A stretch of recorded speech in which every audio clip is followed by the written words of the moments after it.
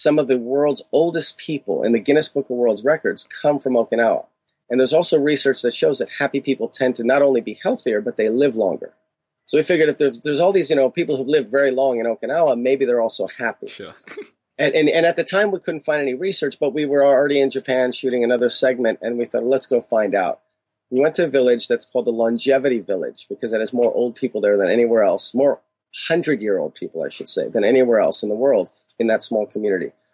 And my producing partner, AG, said, hey, let's see what a happy 100-year-old person looks like when they're 2 or 3 years old. Let's go to the preschool.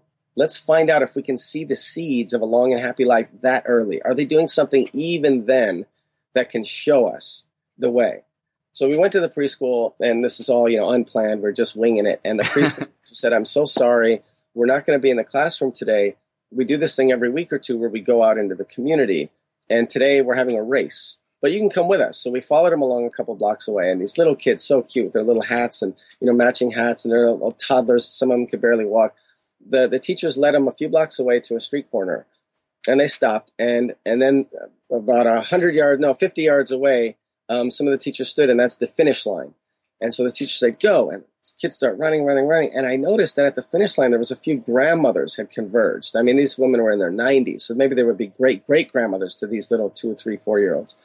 As the kids crossed the finish line, these grandmothers were there to hug them and kiss them. And if the kids fell and skinned their knee, the grandmothers would pick them up. And I thought, what a wonderful thing. But, there's probably 40 or 50 kids, and there's probably 10 grandmas. So I asked the teacher, which of these grandmas are related to which of these kids?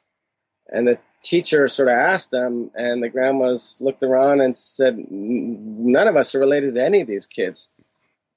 I said, well, what are you doing here, right? I mean, there are a bunch of kids. This is like a Tuesday afternoon. What are you? And she looked at me like I was crazy. She said, well, we're here because the kids are here.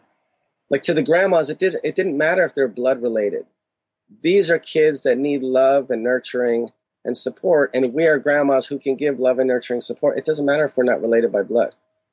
And then they sang for about 15 minutes. They sang traditional Okinawan songs, and they clapped and danced, and everybody had fun.